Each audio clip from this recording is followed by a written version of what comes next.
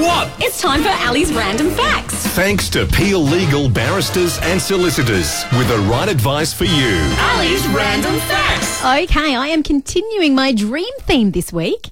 I've got the perfect thing for that. Thank you so much. Can't do it without my dream theme music. Yes. Now, today we're talking dream catchers. Do you have a dream catcher, Paul? I have Newton Faulkner's Dream Catch Me. Oh, like the single? Yeah. But not actually Not a dream catcher above no. your bed. Okay.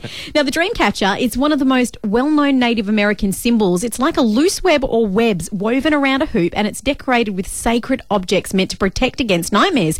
Now, the idea is that the web catches the nightmares in the web and then filters through all the nice dreams. See, the way I stop nightmares is I just stop eating cheese an hour before bedtime. That's another great fact. And that's Ali's Random Facts here on the coast.